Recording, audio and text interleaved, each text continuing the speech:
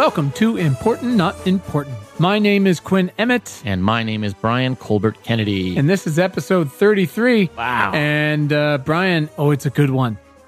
It is. Brian, it's time to get on board with the fucking revolution. And I feel like if we haven't been indoctrinated today, if you can't get on board after this one, man. And we're not talking just any revolution, right? This is the real one, right? These are the kids that are out there. Right. These otherwise innocent young kids. The next leaders. 16, 17, 18 years old. I mean, I was such an idiot at that point. I mean, more of an idiot than I am now even. But these kids have had enough of our bullshit, right? They are organizing and marching and fighting back. And they've got like fucking flaming outfits. And they come in on chariots. And one is called the Mockingjay. I think you're talking about the Hunger Games. That's the Hunger Games. That is the Hunger Games. The point is, it's based to them. It's the fucking Hunger Games. They're like, whatever the word is, like I sacrifice myself or whatever the thing she says when she stands up. All these people are doing it because you know what? We fucked it up real bad. Yeah. How many, if you had to count over the course of the conversation, how many fucks would you say that these girls gave and give in general? Not a lot of fucks. I think it's close to fucking zero. Yeah. You can count them on your hand if your hand was closed tightly like a fist. Right. And their hands are closed tightly like fucking fists. Our guests today are Elsa Menjitsu and Emily Villa, and they are two of the young women behind the This Is 0 Hour campaign. It started with a huge march across the country recently and is becoming so much more than that. Yes. We talked about how they got started, why they're still going, and what is worth fighting for. The answer is not you and me. No. They've had enough of us. to be clear.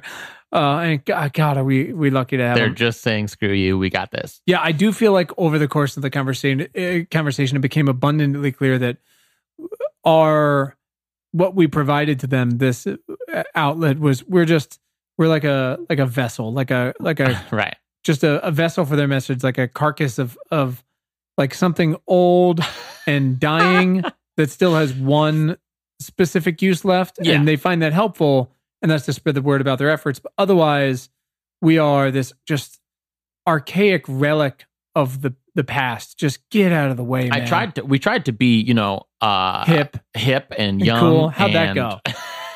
Not good. I think it's all fair, though. I mean, again, we're not the baby boomers who just monsters, right? Yeah. Who still don't care about anything. That's what I mean. Like, but to them, we're just like accessories to the fucking crime. They're like, get out. I tried to let them know that we were on their side. Right. But to be clear, is the whole point of this fucking endeavor of this thing. And they were like, that's fine. They're like, that's adorable. Yeah. Shut up. Please shut up. We have some shit to say. Yeah. You got some shit to say. What do you got going on today? I wanted to, I believe maybe it was the last episode or maybe 2 episodes ago. You were telling some story. I wasn't paying attention. And I said that I wanted to talk about something. Fucking perfect. But we had run out of time, and now we have time.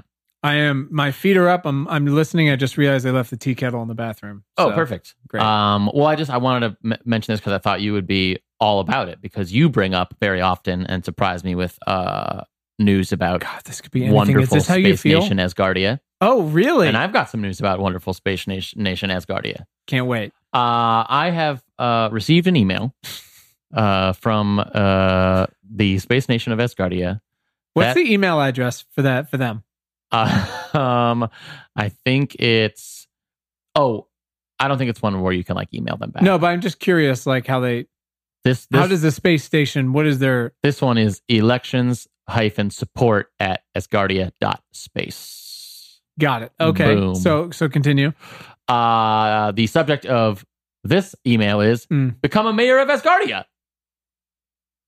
Become a mayor? They are holding their mayoral elections. So they elected, by the way, questionable because he started the whole fucking thing. Yeah. They gave that old guy the necklace, right? Igor? He's in charge. Sure, Igor. I think his name's Igor. Igor. Is his name really Igor? Yeah, Igor Ashfur-Yale. Oh my God. All right, so he's got the fucking space necklace. An exciting and unique opportunity is upon us. Tell us about it. It is now time for another important step in the journey to becoming the first space nation in human history. Mm-hmm. The mayoral elections. Mm-hmm. And since the founding of Asgardia, residents have been calling for ways to directly support the nation and help build the vision. Have they? of the head of our nation, Uh-huh. Igor Azure Bailey. Uh-huh. And that time is now here. So over the next few months, hundreds of people from all over the world will stand to represent their localities and campaign to become the mayor for their Wait, the localities here on Earth? Yeah, I think so, yeah. Well, no. I thought the whole point was you're starting a new nation. Wouldn't you be a mayor of a specific locality of that new nation, not of where, Nebraska? No. But it starts with people here. We have to have people first. So people from their localities here are gonna rise up, and they're gonna say, "Hey, I want to be a mayor of some city on Asgardia." And then But what are the cities of Asgard? I just have technical questions I'm confused about. My answer to that is this. Candidates will raise the flag of Asgardia, reach out to new residents, and make new contacts and encourage people to vote for them. So is this like the Tom Cruise a Home and Away movie, like the Land Rush or the West, where you can just, like, what are the defined municipalities that you're becoming the mayor of? I think maybe you find that out later. So it's a Ponzi scheme. I'm not seeing a lot of breakdown here geographically. What is the call to action in the email? Listen, there isn't even a space nation yet. It's a satellite the size of a toaster, remember? So there's a lot of stuff to do, but let's prep for it now. But what are they asking you specifically to do with this email? Is it just an announcement, or is it a, hey, click on this? No, it's a, hey, click on this. What happens when you click on it? It brings you to a wonderful page Is it a PayPal page? It's not a PayPal page, not directly. It lists the responsibilities. Uh-huh. It lists the benefits. Uh-huh. It lists the requirements. What are the benefits? What are the requirements? What do you want to hear first? This is all too good. Let's do it. Let's go down the list. Well, let's go with the benefits. I feel like that's a nice one. Mm-hmm. Once you're elected mayor, you take up an official position in the first ever space nation, and you run your own mayoral office for an entire year. So it's a year at a time. You become directly involved in the growth of Asgardia. You work directly with the head of the nation's administration, which now you're a part of. Guy. Right. This one's good. You manage your office by appointing your own deputies and PR managers. Boom. Well, all that means is it's coming out of your pocket. Yeah. Continue. Benefit number 6 might be my favorite. Enjoy the challenges of building a brand new nation. Fair. I'm up for that. Okay. Talk about requirements. Here's some of the requirements. First of all, you obviously have to be willing to run your own office and fulfill the responsibilities of being a mayor. You must be at least 18 years old. And then obviously you must pay an initial registration fee of 100 euros. And that's about it, you know. That's it? That's about Those it. are the requirements to be a mayor of a space station? Yes. Space nation. Oh, I'm so sorry. Yeah, so I don't know, it seems pretty cool. Be 18 and pay $100? Yep. That's it. The elections are underway. They end on September 9th. So it's a little bit late in the process. I probably won't run. Oh no. You're running, pal. But I could have. This is a business expense. You're running for sure. Pretty cool. So I'll keep you guys updated with what's going on there. Here's what we're going to do on the next podcast is you're going to on air apply for this. Okay. And then we're going to just see how it all goes. Yeah, I guess I am curious. I need to sign up and vote for the Constitution in order to take part in it, but I definitely already signed up. I don't think I voted on the Constitution. So it's very exciting stuff. Okay. Keep us in the loop. We're going to check in. Will do. And this is going to be very exciting. I cannot wait to hear what your actual can you imagine me? Can I ask you a question? A mayor? What do you think a real mayor does? Off the cuff, what would you say is a day-to-day job of a mayor? He probably goes to the office. He or she? He or she. Well, I was thinking of me. He or she goes to the office. There's probably somebody who's bringing coffee to this person. You are probably sitting at your computer a lot. There's a lot of people coming in, asking questions, sign these documents. What do you think about this? Some guy called and wants to tell you about his backyard flooding. You know, there's little things you got to deal with. So probably a lot of that. I'd say mostly that stuff. And you got to talk. You got to talk to people. You got to be on the front lines. Like the mayor of Beverly Hills. She's out there every week, fucking with her weird outfits and like showing the people that she's one of them. It's like that. I cannot wait to see how all this goes. We will check in back later with Brian's now official campaign to be a mayor of some completely undefined. You should see the video. The video they sent out, Asgardia looks beautiful. Yeah, that's going in the show notes. Looks beautiful. Okay, I cannot wait to see. We will check in with that and see how it goes. I'm excited. Okay, is that all you got today? Yeah. That's it. Yeah, and we'll talk about this cool Star Wars thing later. Ooh, I got some cool shit to tell you about Star Wars. Okay, virtual bookmark reality. that. Great. All right, thank you. We should probably talk to Elsa and Emily. Yep.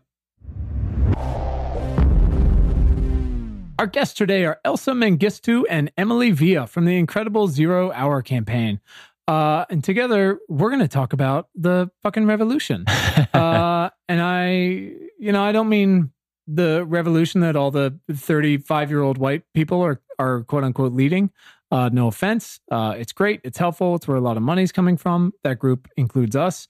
Yeah. But these women, young women and others like them, are eligible to vote for the first time, or maybe not even eligible yet, or they might be by November. And on the list includes their countries at war in like 50 places across the globe, and we only know half of them.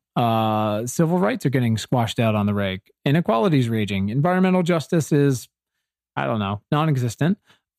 We've got fires and floods, and dogs and cats are living together.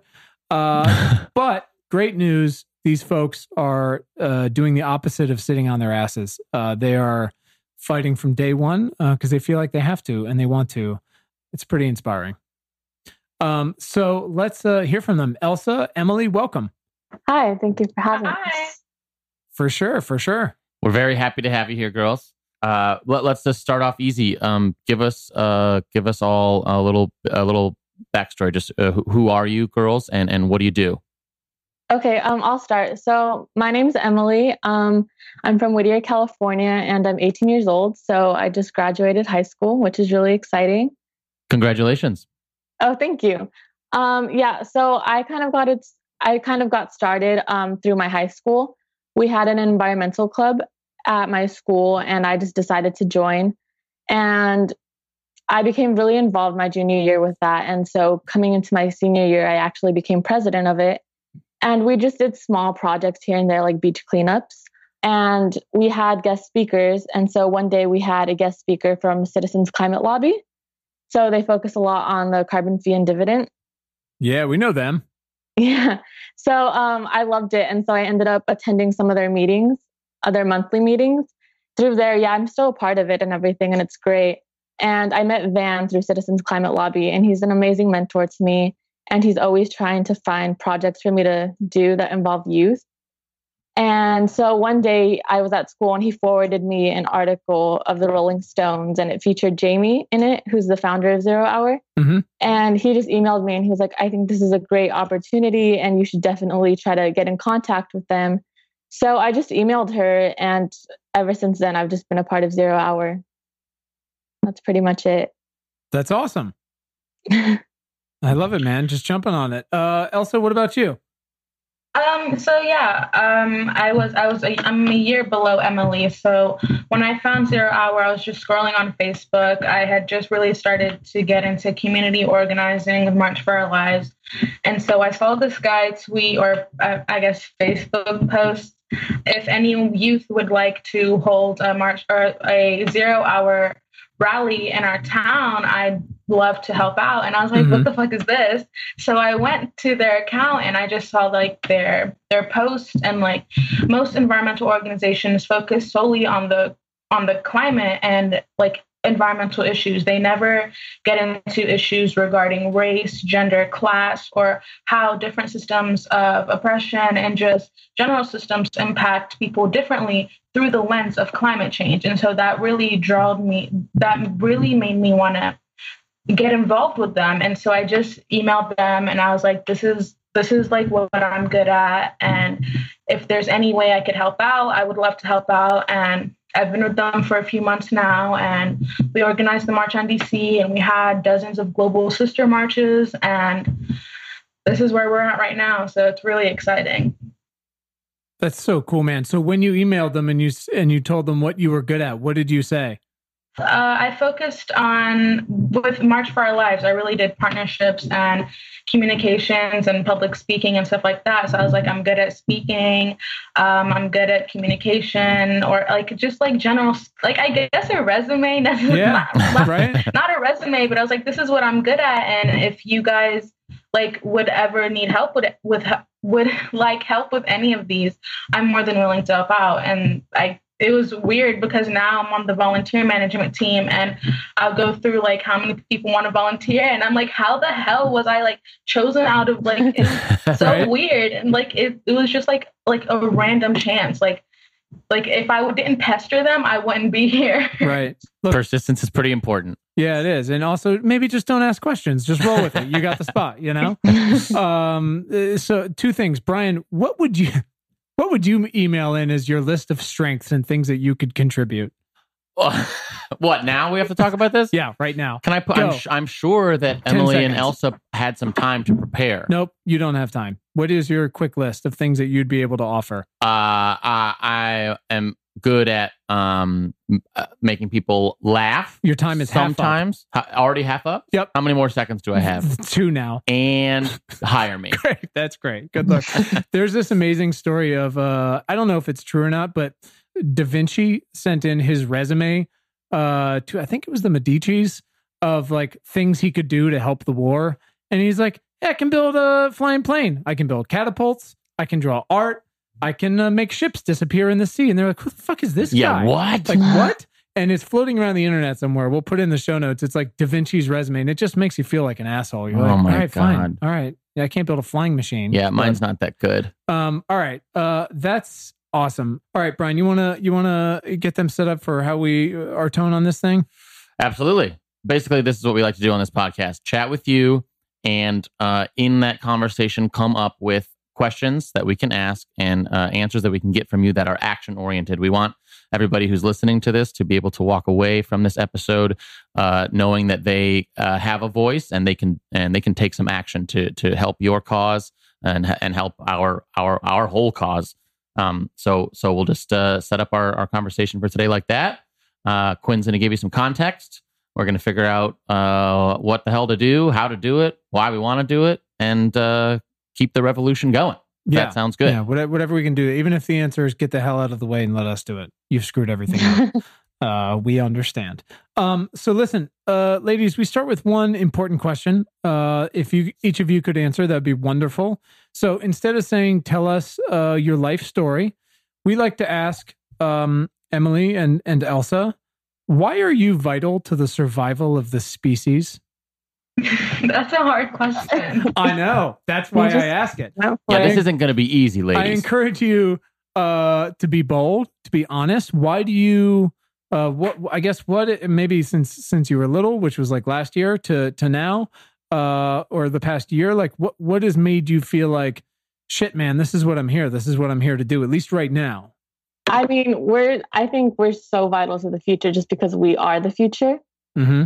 Not to be mean or anything, but the older generations haven't really done anything to help us. And we kind of have to pick up the pieces and the mess that you guys made. And so I think it's so important that the youth kind of speaks out and tries to fix the problem. So I think that's pretty much the basis of why we're so vital. Yeah, that's incredible. That's pretty correct. The front, it reminds me of the cover of your webpage. We are the ones we've been waiting for. Yep, it's incredible. Which is like awesome and empowering, and also like, we fucked it up. Yeah, pretty it makes good. me feel terrible. Yeah, it should. Elsa, what about you? What specifically makes you feel like you're vital to the survival of the species? Kind of adding on to what Emily said. I mean, you guys kind of did fuck everything up, but yep. Sorry. There's a cycle to life. And with every generation in its youth, they oftentimes push for some kind of social change. And where my generation is right now in its youth, it's our time to advocate for some kind of change. And whether that change be environmental justice, Black Lives Matter, Me Too, any of those issues that are kind of happening all at the same time, we are all vital in pushing society in one way. If you look at our grandparents or our parents, even whatever they did in their youth, it set up our world for how it is right now. Mm-hmm. And although our world right now may be a little sucky, granted, it is a little better than it was 50, 60 years ago. In a lot of ways, yeah. Yeah. And so I think our role as human beings in this society and just as our species, we have to push our world a little more to the better side of what it could be. And so that's why I think I'm vital and why I think youth like me are vital. And we always will be, because it's a cycle in my view, I guess. No, I love it. That's awesome, man. So I guess that is what is the fuel empowering you guys every day. Could you give us, again, sort of context for all of our listeners here? Because it feels like, understandably, there's a different march every weekend. But, you know, you guys has such a great specific mission. Could you just give us the overview of two things? One is like, tell us about This Is Zero Hour, where it came from, and what its original goal was and what its goal is now. And then also sort of each of your roles in that capacity real quick. Well, 0 Hour started about a year and 1 month ago. Literally a year and 1 month ago. It started with Jamie reaching out to Nadia, or Nadia reaching out to Jamie. And they kind of all just like, it was just a group of teenagers that met like at Princeton or at some camp. And they're like, the world is literally dying and we're inheriting this mess. And so they they just kept brainstorming for a while, and they were like, what's something that we can do? So they decided to do a march on Washington, but that wasn't going to be like our focal point for like the rest of the organization's life. And so they wanted to see how they could set themselves apart in an environmental movement that is very white and old. Mm-hmm. And so they did that by like producing our platform, which I guess can be seen as radical by some means. It's just really addressing the root causes of climate change and how different communities are impacted by environmental policy and climate change differently than other communities are. And how do we assess, how do we take that information and how do we use that in our activism so that we address everybody, not just one thing, not so we whitewash this, not so we leave out Indigenous communities who have been left out of these conversations for ages, sure, or like any community that's been marginalized. And so they took that focus and they took it to their activism. And I guess that is what 0 Hour is about.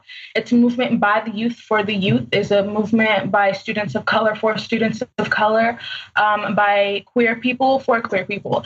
Wherever your identity lies, there's a place for you at 0 Hour, and that's the foundations they wanted to set for 0 Hour. It's not like any other organization that just brings the science to this. There's humanity behind like the science and the data. And like, that's the origins of it. And that's the focus that they had when they started it. And that's the focus that they're going to continue having. If that answers your question. Yeah, no, for sure. And can you talk a little bit, just for a minute, what that radical seeming platform is specifically? Okay. It may not be radical to like Gen Z, I guess, but it may be radical to Congress or like older people that really, I guess, don't. I guess calling out systems of oppression, understanding how colonialism and imperialism has gotten us to this part of like the world where we don't care if there's like a specific amount of natural resources, and we don't care if we use them all and there's none left, and we don't care that the world or the earth like decays every time we like continuously use them. Like those systems have gotten us to this point, and we're not calling for the abolition of capitalism, but we're calling to understand like how has capitalism impacted climate change, or how has racism impacted environmental policies and people that are dealing with climate change? How are frontline communities being impacted by these issues on a day-to-day basis, and why are they being left out? Which all point to these systems of oppression that exist, that they're out of our control. And I guess the radical net sense in that is addressing the root issue of these, instead of maybe calling for a ban on plastic straws, which I guess is good, but plastic straws are only 1% of the plastic in the ocean. Like getting rid of those does nothing other than make some people feel good. Our radicalness is the fact that we go beyond simple, short solutions, and we address things that actually create these issues in the first place. Yeah, and that's such a great fucking answer because, look, the radical straws thing is like, yeah, it's not great, man. We use whatever, like 500 million plastic straws a day. Like, turtles are not pleased about the straw fetish we have. But, you know, I've been glad to talk with some folks and hear some folks mention that, you know, yes, it's great when Starbucks and McDonald's and whoever are like, oh, we're not going to use plastic straws anymore.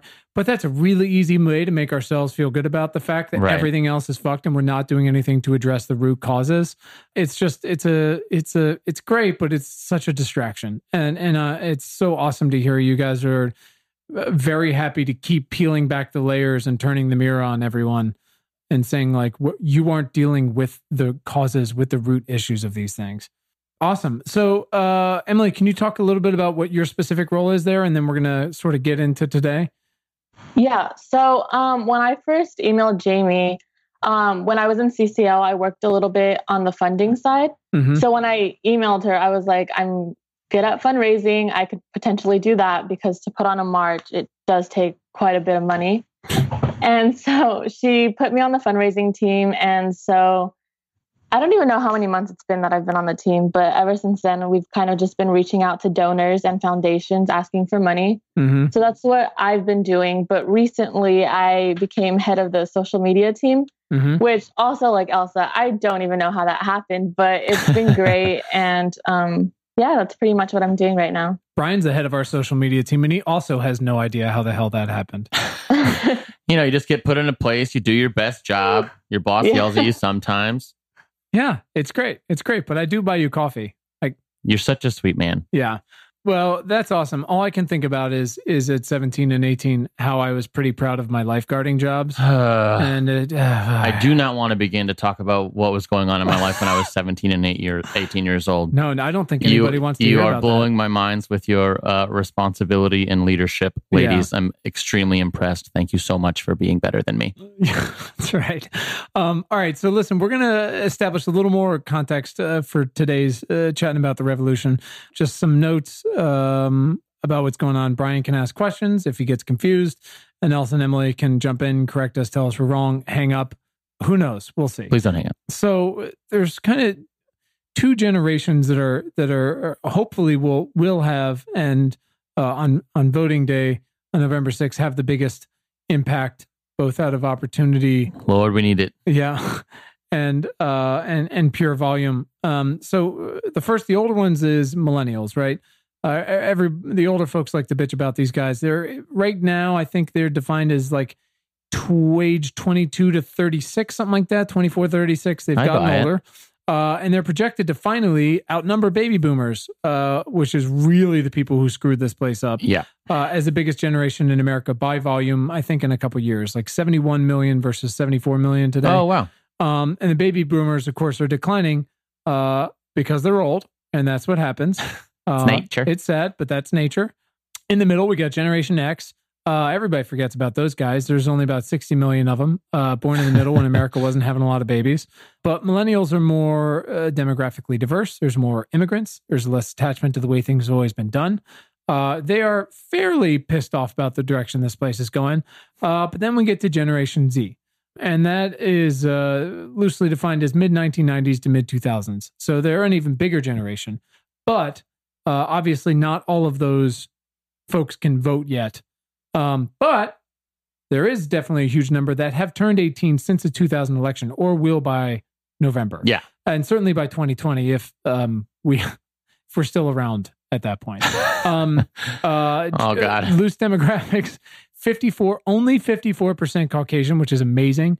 24% Hispanic, 14% African American, 4% Asian, 4% multiracial. Just so different than any of the previous directions on how they've looked, which is part of what makes these white baby boomers terrified, of course, because they want to hold on to real America, which is an entirely separate discussion. In that way, it's like so exciting to think about the future. Right? Like that they're going to be this many people that are not just fucking old white people that have a say. Yep. It's going to be really different. So you guys grew up with technology. It's part of your life since you were embryos. You have seen a paradigm shift in tech basically every 12 months, which is the good and the bad, as we've noticed in the past couple of years. The question is whether millennials and more especially this generation Z, whether you guys will turn out to vote. Young folks traditionally don't turn out to vote as much as older generations. Right. And basically nobody votes in midterms. The challenge on November 6th is it is a midterm, and we desperately need all the young people, these newly eligible young people, to vote.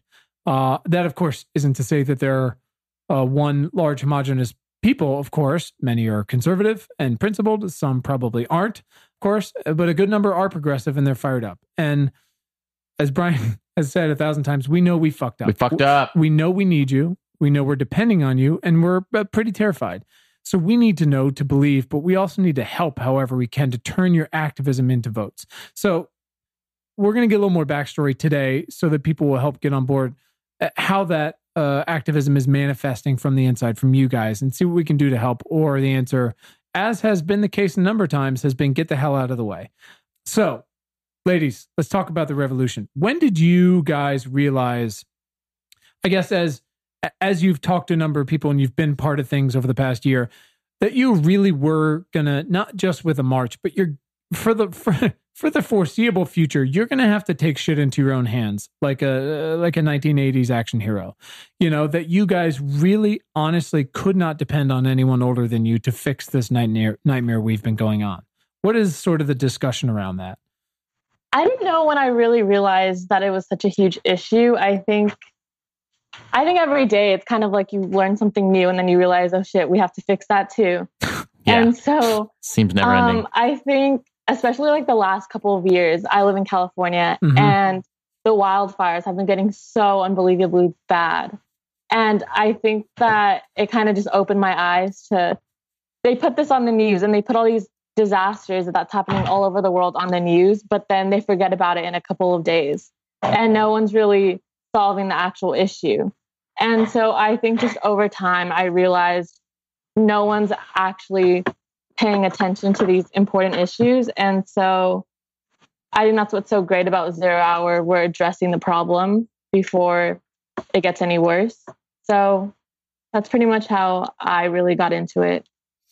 And what seems to be, again, what is the tone when it comes to sort of the older generations when you guys are organizing together? Is it fuck those guys, we'll do it ourselves? Is it fuck those guys, but if they want to donate money, that'll help? Or, is what is welcomed versus what makes you guys feel like it would be better if you just handle most of these things on your own, which is fair? Yeah. So, for example, when I was in CCL, it was mostly them taking over just because I was very outnumbered. I was the only youth there. So with Zero Hour, we've really had this platform of kids who have a say. I mean, a lot of them are under 18, so they can't vote. And so they don't have a voice in the elections. And so I think it's been great that they've been given this kind of platform where they could talk about what matters to them, even though they can't vote. And so I think it's great when older generations give guidance and advice, but I also think it's important to let youth have this one. Just like let us take over because we are the ones that have to live in it. And they keep making these decisions for us that we don't agree with and they don't listen to us, yet we're the ones that have to live with the consequences of what they've done. Mm-hmm. Hey, Elsa, where are you located? I'm located in Greensboro, High Point area of North Carolina, unfortunately, but we were talking about North Carolina before you got on the line. I think it's beautiful over there. I mean, I guess, unless you want HB2, but that's my... Well, wow. Good luck getting out of there then. Has there any, Emily mentioned the wildfires being something very local, very real in her life that like sort of jump started or kicked off her getting involved. Is there anything like that that happened in your area that made you want to? I guess, are you guys, how and if are you applying your efforts locally or regionally? That's actually a good question. It's something I'm still figuring out.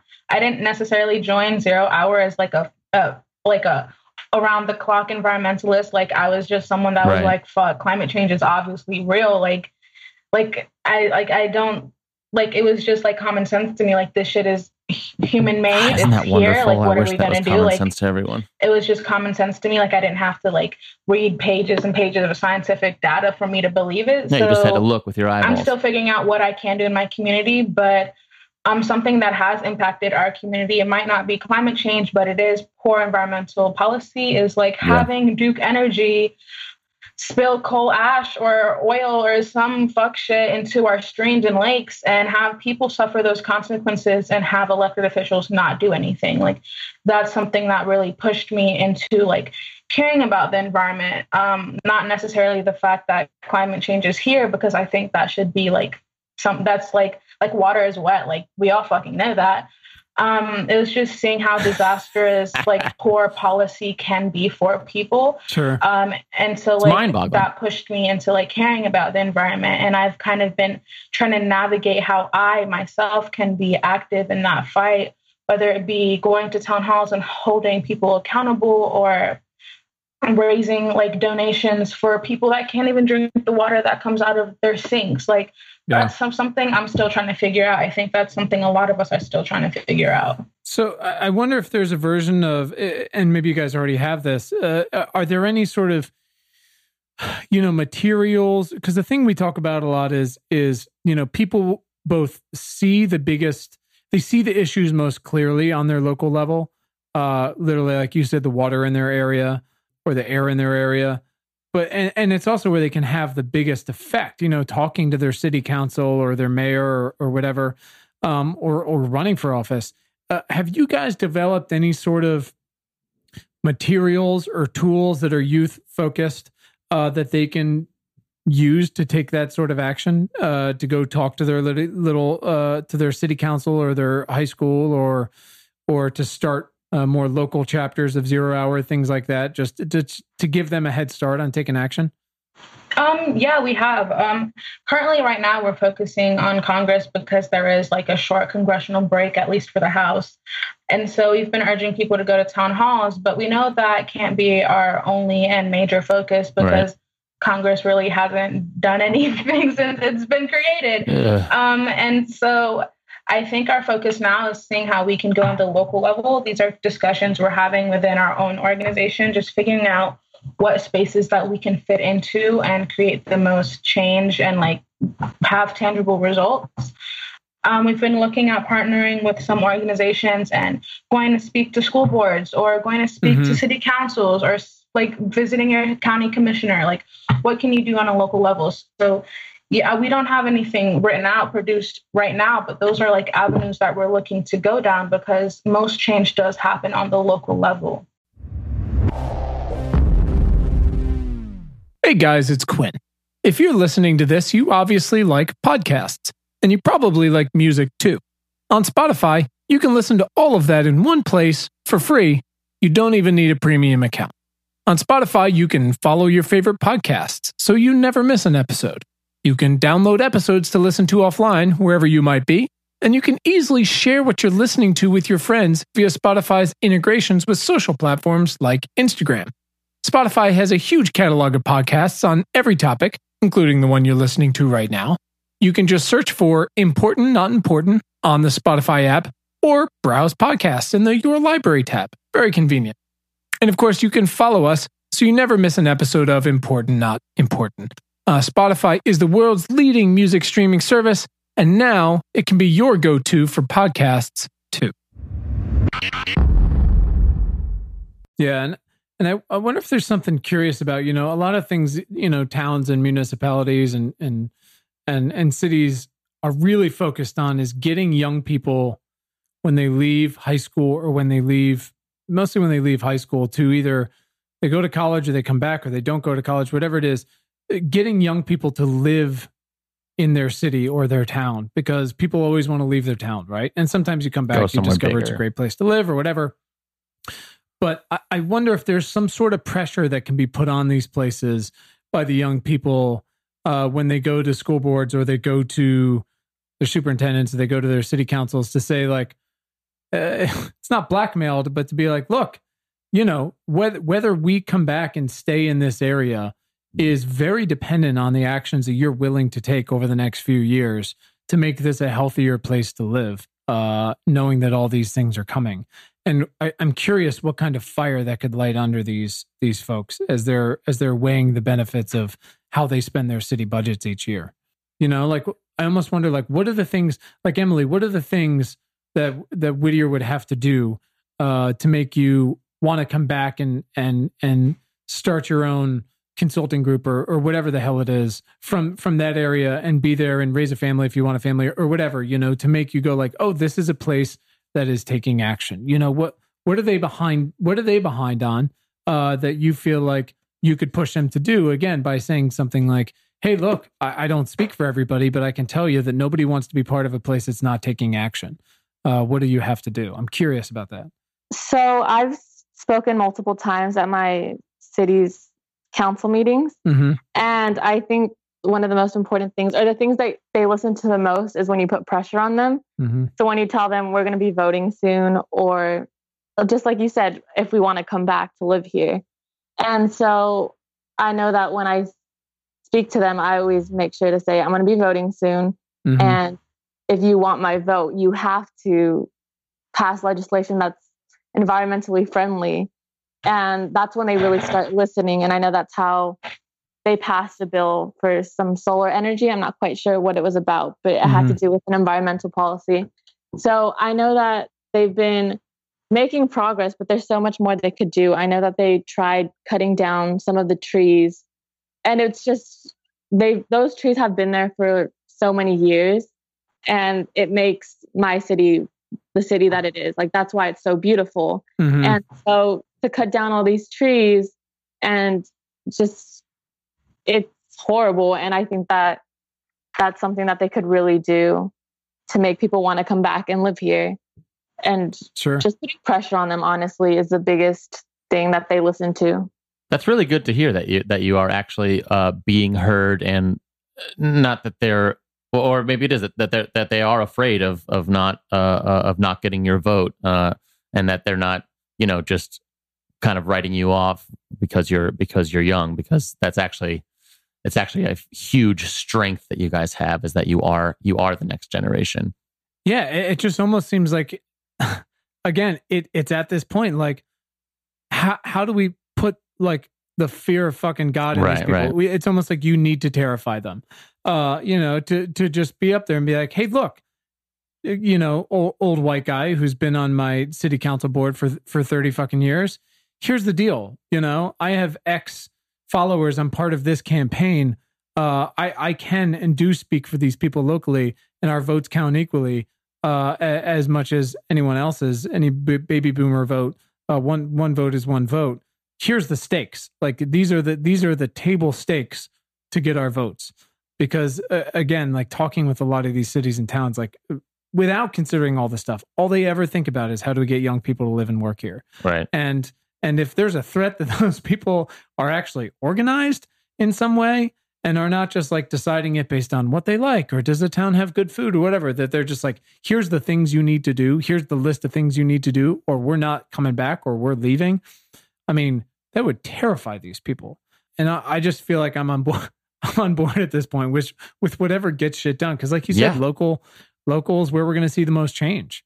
It's got to start there. We were talking about this on the last podcast. It's great when something's a big issue is broadcast on TV nationally and everything. But when some big issue is affecting literally the way you live and your friends and your family live in your town, like, that's what's going to get you fired up. And then if that keeps happening locally everywhere, then you have a huge group of people, all different localities, that want, you know, similar change.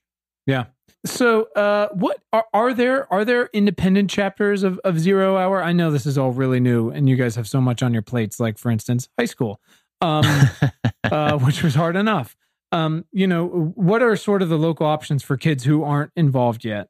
I work on the partnerships team and global outreach, and so I have noticed that we do have a lot of people wanting to start local chapters and clubs, and go for it. It's not something that, like, we can necessarily like give all our resources to like help start up and do stuff like that. But if you want to use Zero Hour's name and messaging and like support our same message and like our general platform, go for it and do what you see fit for your community. If you want to start a high school club and focus on issues that you see happening in your school that negatively impact the environment, go for it. If you're a student that's concerned about the dirty water that's coming out of your taps, like go for it. Like do whatever you want. Like our sister actions, like our sister marches, they weren't all marches. Like they're very specific to people and like their needs. Like I think that's something that's really cool about Zero Hour. Like we don't want to speak for one community, or we don't want to force the same solution for one. So we have dozens of solutions. Like whatever you see fit for your people, do it. And Zero Hour would love to help. I love that, because you are correct. I mean, I'm sure there's some repeatable tools that can be used, or platforms, but it is really different in every locality and region, whether you're on the coast or you're not, or whether, you face fires or you don't, or whether your town already has some solar or has a lot or has none, or it has wind or it doesn't have the potential. It's like there's a million different variables, but putting these things down as table stakes and letting them know that you are going to take action one way or another feels like a hell of a way to get things going here. So I'm curious what your guys' thoughts on are all these sort of lawsuits that are out there of the youth that are suing the companies, or they're suing their states or their cities.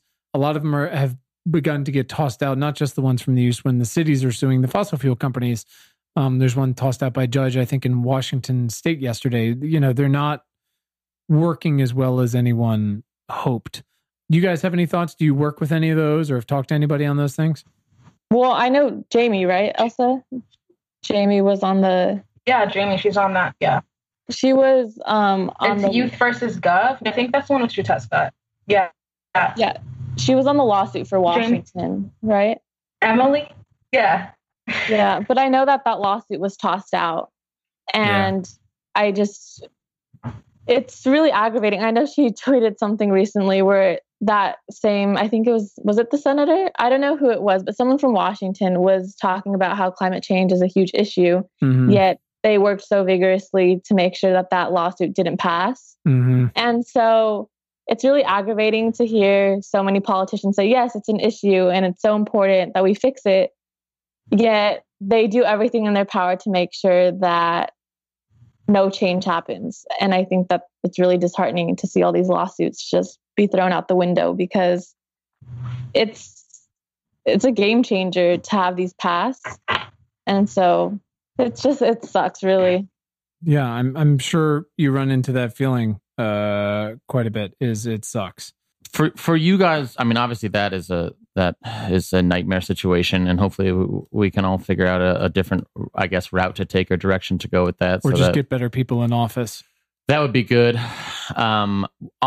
What do you personally? What are the biggest obstacles that you ladies run into while you're fighting for your lives?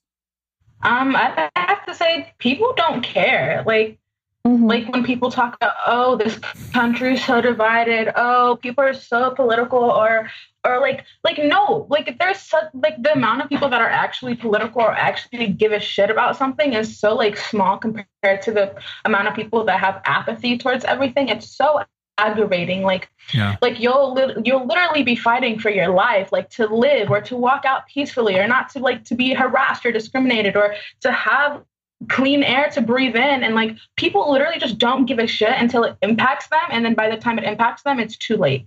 Right. And like that's the biggest roadblock in my opinion. Like I know how much I can do. Like you can give me like a senator that doesn't give a shit and is like crappy and has a shitty voting record, like so what? Or you can give me like a bunch of like crappy people that will do anything in their power to like oppose like my rights. But like those people, like they're so powerful because they give a shit. Like they're actually advocating for what they believe in. And unfortunately, what they believe in my opinion, is trash, but they're doing something about it. And there's just such a huge chunk of the population that doesn't care about anything that you can't get anything done. Like that's so frustrating.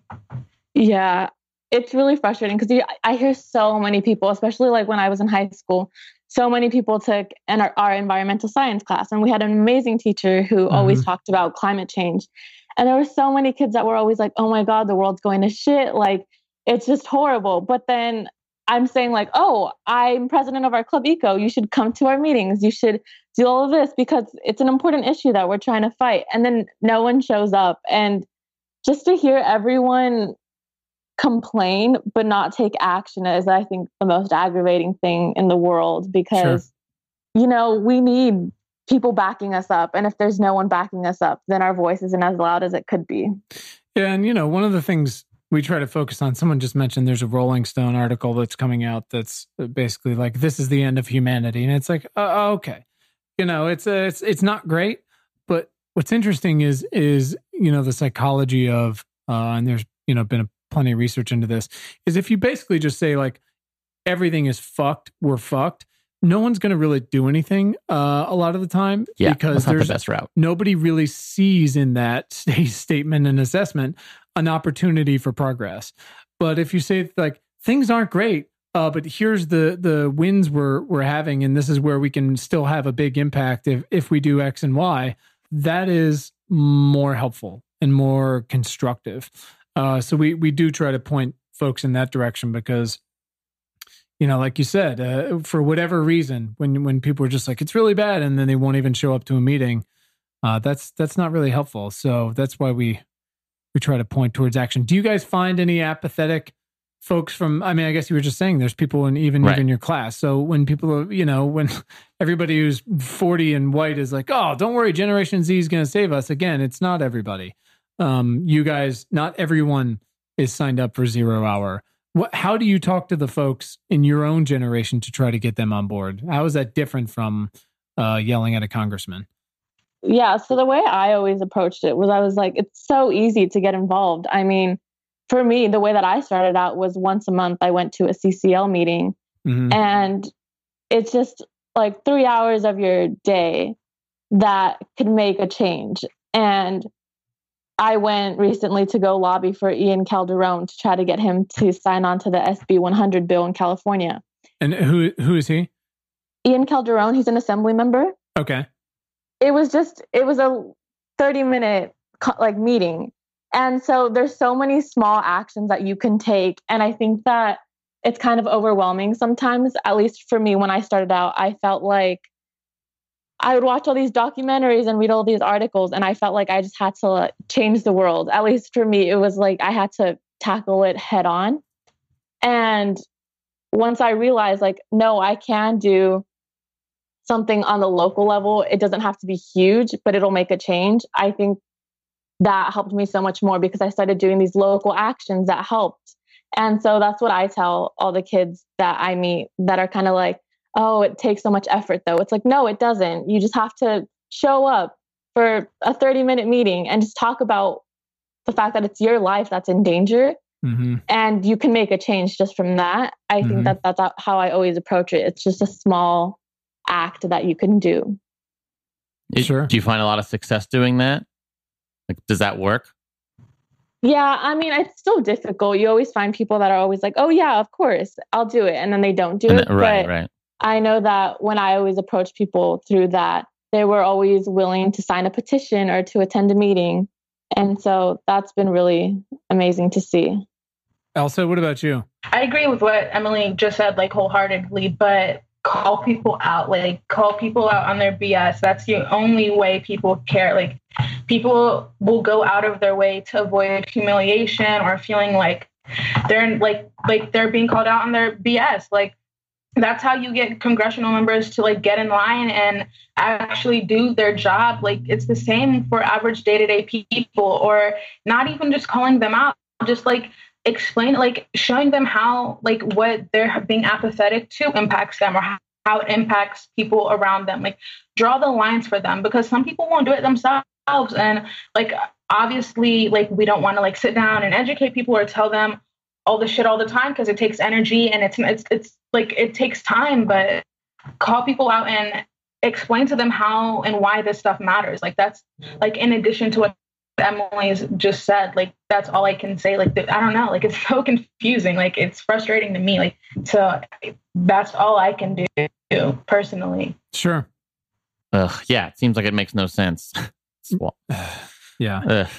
So, ladies, what would you say? How could you help our listeners and direct our listeners to help your cause? You know, imagining that they're mostly millennials and Gen X. Like, how can we help specifically? What do you need us to do?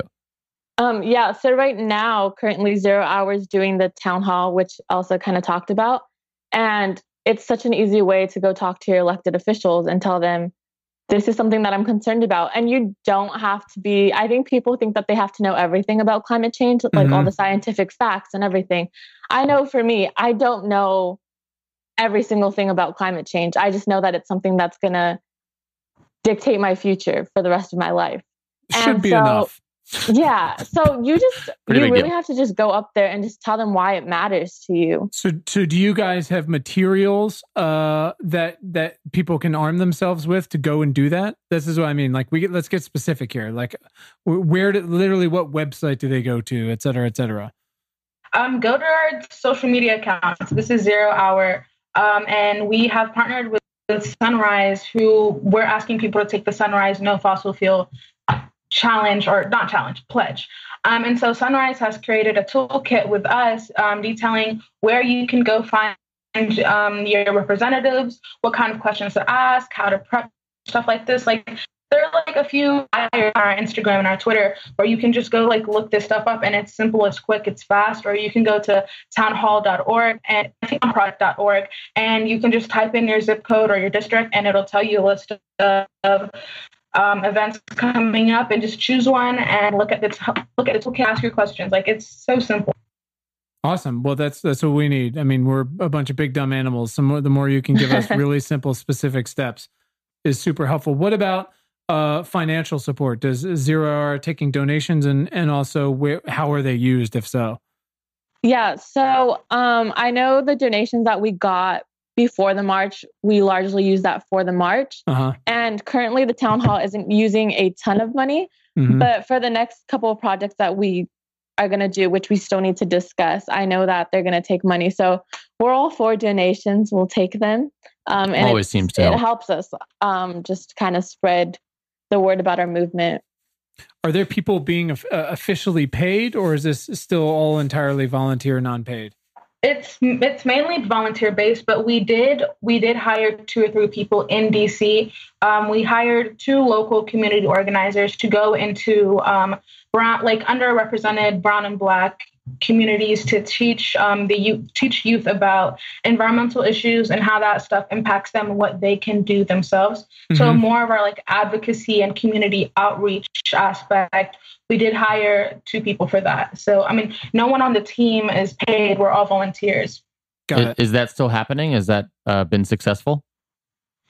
Yeah, a lot of people that showed up to the march, or a lot of people that showed up to our other events, or people, like, we've built a base in DC, and it's like people that we interact with regularly, and it was effective. I think it was. We don't employ them anymore. They're actually like the 2 people we hired, they're actually volunteering on our adult advisory board. Nice. That's great. Just so like they like they're still with us.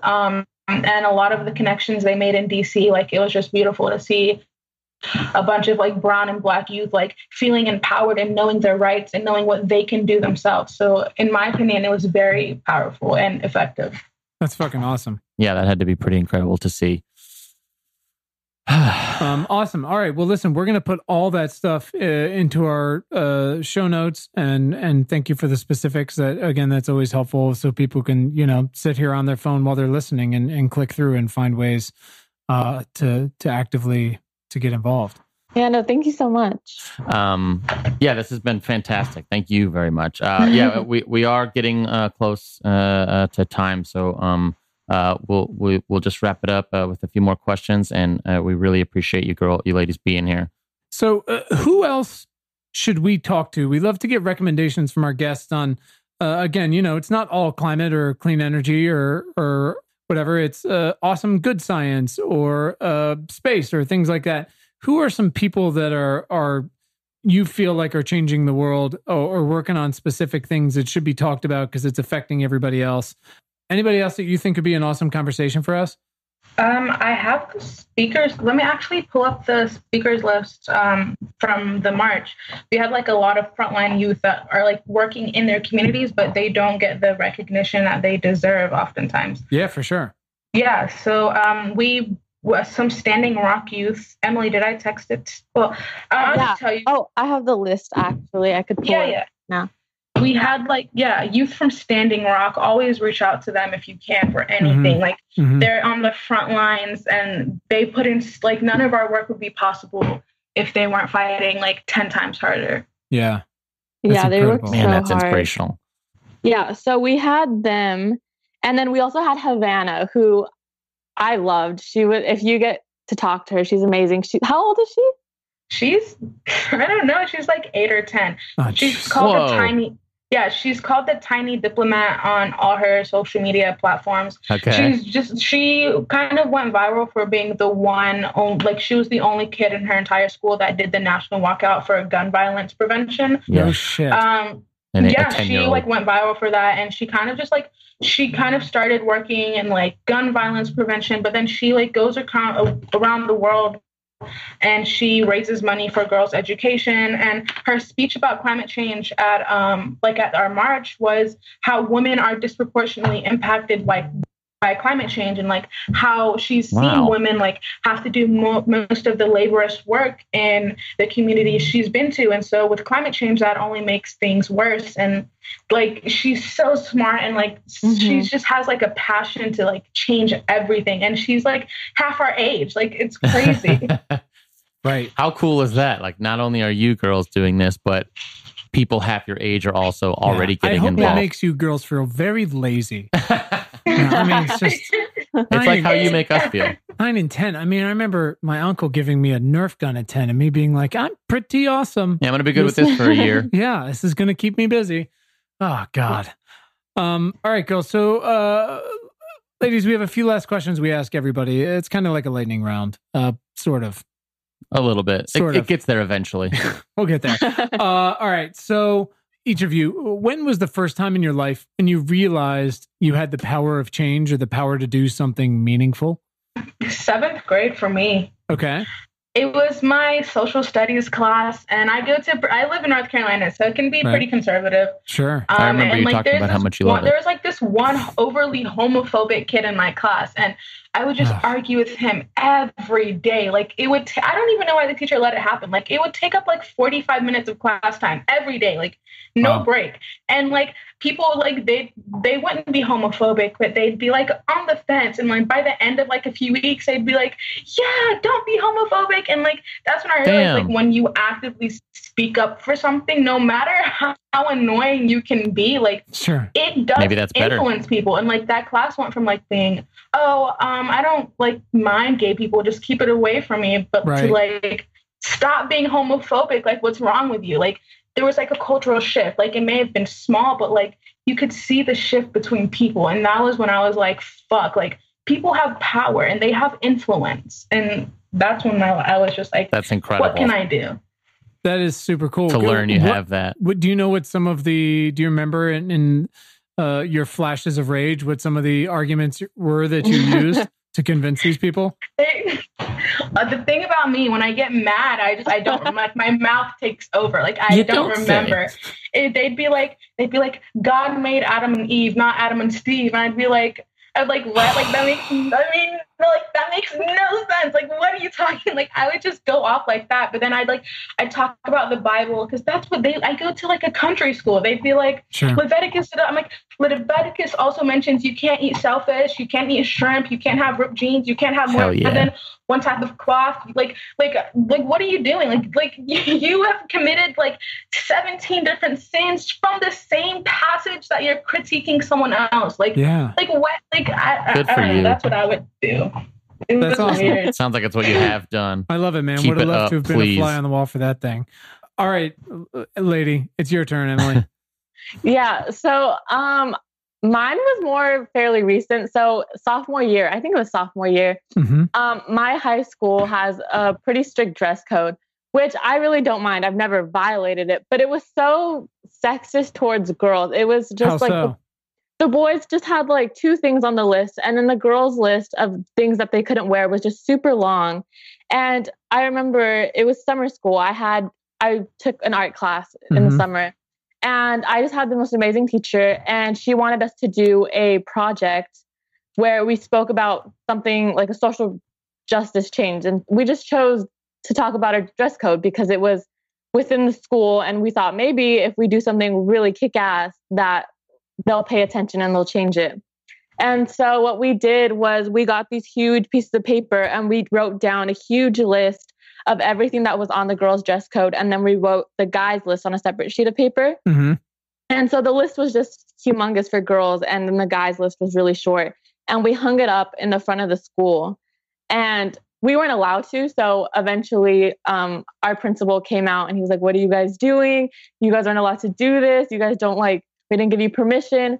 But there were so many people standing outside just like watching like what was going down because there was like a huge crowd of kids just and I remember we all wore tank tops that day because it's against dress code, but we were kind of just standing up against it. Sure. And I remember we asked him, we were like, why is it so sexist? Like, why is it so primarily like geared towards girls? And he was like, well, I will admit like a lot of it is outdated. And then we were like, well, if it's outdated, then why do you still have it on there? Fucking updated. And so I remember eventually he let us schedule a meeting with like the school board. And we kind of just each gave a little speech where we were like, we don't understand why it is what it is. Like, there's no reason for us not be able to wear like tank tops. They're not distracting anyone, right? And so after that, they changed it. And I remember that was the first time that I really was like, whoa, they actually listened. And I think that was a big moment for me. But I will say, even in DC, which was in July, it was like a month ago, marching with everyone and just chanting, I think that really opened my eyes to like, whoa, we can actually do something. That's awesome. It's a wild feeling when there's fire flowing through your veins. Yeah, and it was pouring rain and everything. So it was really badass. Oh, that is awesome. That is awesome. All right, ladies, who is someone in your life that has positively impacted your efforts in the past 6 months? I will say the people in CCL, I love them to death. They're so sweet and they are older. So a lot of times it's hard for me to connect with them just because I'm the only youth. Sure. But it's great because I've seen so many times like elderly people just talk down to a youth and say like, you don't know what you're talking about. You're so young. Yeah. But at least with the people in my CCL chapter, they are so uplifting and they always try to make sure that I'm the first one to speak and that I get my chance to talk. And I think that that's been really inspiring. And I know that whenever I see them, they're always like, I'm so proud of you and the work that you're doing. So I know that a lot of times when it was getting really difficult and I was like, this is so much work, I always remember that they are backing me up and that they're so supportive of me. So they've been really awesome. That's awesome. Elsa? I don't think I have a specific one person. I think everyone I meet, whether good or bad, I've like in any organization I've ever worked with, I feel like I've learned something from them, like something meaningful. And it's often people that are like overlooked and people with like marginalized identities that they are so uplifting of other people and they fight with everything in them. And so like, it's not one specific person, but different communities that I've learned so much about activism and interpersonal like relationships and just like being alive and actively fighting for what you believe in. That's like where I learned the most. And those are the people I look up to. Like it's never been one specific person. And want to fight for. That's awesome. That's awesome. So, you guys sound, you are, things are not awesome, but you're fired up and you are actively making change here. But I'm curious, what do you guys do specifically when you get overwhelmed by all of this? Some people say they go for a walk outside. Some people play video games. Some people hang out with their kids. So I hope you guys don't have that answer. One guy drinks a beer. I also hope you don't have that answer. Yeah, one guy drinks a beer. We won't tattle on you, but what do you do? How do you deal? This is kind of really bad, but I shut down. Yeah. Like activism is not it's so hard. Like it's emotionally draining to constantly be like what's the word? Constantly be like fighting for your right to live or just to exist. Like it's so draining. Like I just like whenever I'm like an activist, I know that like I'm just like think from the heart or something. But like no, like I have to like emotionally cut myself off. Like I know like in my head, like I'm on autopilot. Like I know what I'm advocating for, but like once you get your heart too attached, it's like so heart-wrenching because there's never like one solid win. For every win, there's like 5 steps back. So it's unhealthy, but it's what helps me. Like just kind of shut down. It's really bad. Don't do it. Well, that's what I do. Hopefully while you're shut down, you're, recentering and if you're pissed off, calming down and, just getting prepared because you know that when you are going to get back into the fight, you've got to be level-headed and you've got to be, smart about it because you have people to influence. And if you went into that just in your pissed off, shut down mood, like that wouldn't help anything. Right. Absolutely. All right, Brian, let's finish them off. All right. Just a couple more questions, girls. How do you consume the news? Sometimes I just choose not to watch it. Smart. It makes me so mad. Just kind of like Elsa. It's so difficult to watch it sometimes. Because you just want to scream at the TV. It's like a big horror show. It's crazy. Yeah. But I mean, I think it's what makes me super passionate. Just seeing all these people that I just don't agree with what they're saying. Mm-hmm. I think it makes me just want to speak up even more. Awesome. Good. Elsa, what about you? How do you consume the news? TV, Twitter, never? Very mindfully. I don't watch the news on the TV like very rarely unless something big's happening. It's really unfortunate, but a lot of our generation gets our news from from Twitter. We shouldn't, but we do. I don't use Twitter as like my main source of information, but that's how we keep up to date. So I just use social media to keep up to date, I guess. Sure. As long as you're careful, it can be a good idea. Yeah. All right, ladies. If you could Amazon Prime one book to Donald Trump, what would it be? That one book where it's like reasons to love Donald Trump and every page is blank. Right. Sure, you could just make that book and send it to him. But is there any book that, and we've had, recommendations from science journals to Winnie the Pooh to, again, you don't have to assume he's going to read it or that he knows how to read. But if there's something that you would just love for to be consumed by him in some way that you would love to know that is on his bedside table, what would it be? There's this book that I read my sophomore year and for my biology class called The Sixth Extinction. Yeah, it's a good one. Oh my God. I fell in love with it so much. I don't know. I'm very passionate about animals. Mm-hmm. And so reading that book just like kind of ripped my heart apart because it's so heartbreaking to read about like what we're doing. Mm-hmm. And so I think just sending that to him and just being like, you could do so much. Yeah. Sure. Yeah. Elsa, anyone besides the coloring book full of blank pages? Honestly, this is kind of cliche, but this was my freshman required summer reading. To Kill a Mockingjay or Mockingbird. What is it called? To Kill a Mockingbird. Yep. Yeah. That book is like so cliche, but it was just recently added to like a list of books to be banned. And the only reason it was banned is because it made people uncomfortable. And I just think it's a book everyone should read to have some kind of like context of the world, like so you can compare like past history to the contemporary. And like he may not do that, but I just think it's important for people to have context of the history to understand what's happening now. And I just think it's a book everyone should have read one time in their life. Mm-hmm. Awesome. It's definitely important to feel uncomfortable also. Yeah. You should not be just living a comfy life all the time. Right. Good news is wildfires are going to make that impossible now. Awesome. Ladies, can our listeners follow you online? Keep up with you? And This Is 0 Hour? Yeah. So for all our social media, This Is 0 Hour. Okay. Yeah. And then I don't have Twitter or Facebook, actually. Good. The only Instagram I have is just my full name, Emily Villa. That's probably a great decision. Yeah. Elsa, what about you? All my platforms are Elsa Mengistu. Everything. Awesome. Rock and roll. Well, listen, we can't thank you guys enough for everything you're doing and for spending already so much of your youth, your quote unquote innocent years, working to fix this shithole and this shit show we have so wonderfully created for you and laid in front of your feet. So thank you for that. Thank you for making the time today and for everything you guys are going to do. I do firmly believe we're going to do this thing and we're going to make a hell of a lot of progress and the world's going to be a very different place in 5-10 years.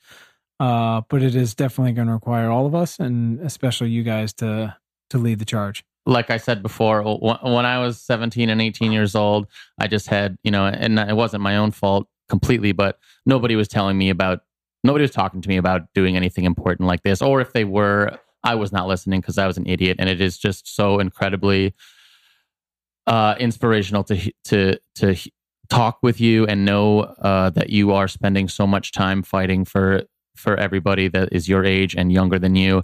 And just thank you so much from the bottom of my heart. It is so incredibly important. And I hope you never get swayed to stop. Don't give up. Because you got to keep it up.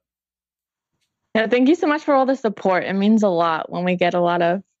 Yeah, we know we're old and white, but we are on your side and we will do whatever you need. If you need, you reach out to us. Shut up, stop talking, go away. Fine. We're very good at that.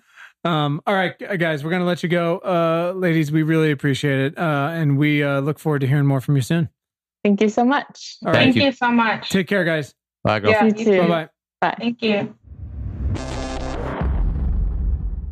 Thanks to our incredible guest today, and thanks to all of you for tuning in. We hope this episode has made your commute or awesome workout or dishwashing or fucking dog walking late at night that much more pleasant. As a reminder, please subscribe to our free email newsletter at importantnotimportant.com. It is all the news, most vital to our survival as a species. And you can follow us all over the internet. You can find us on Twitter at importantnotimp. Just so weird. Also on Facebook and Instagram at Important Not Important. Pinterest and Tumblr, the same thing. So check us out, follow us, share us, like us. You know the deal. And please subscribe to our show wherever you listen to things like this. And if you're really fucking awesome, rate us on Apple Podcasts. Keep the lights on. Thanks. please. And you can find the show notes from today right in your little podcast player and at our website, importantnotimportant.com. Thanks to the very awesome Tim Blaine for our jammin' music, to all of you for listening, and finally, most importantly, to our moms for making us. Have a great day. Thanks, guys.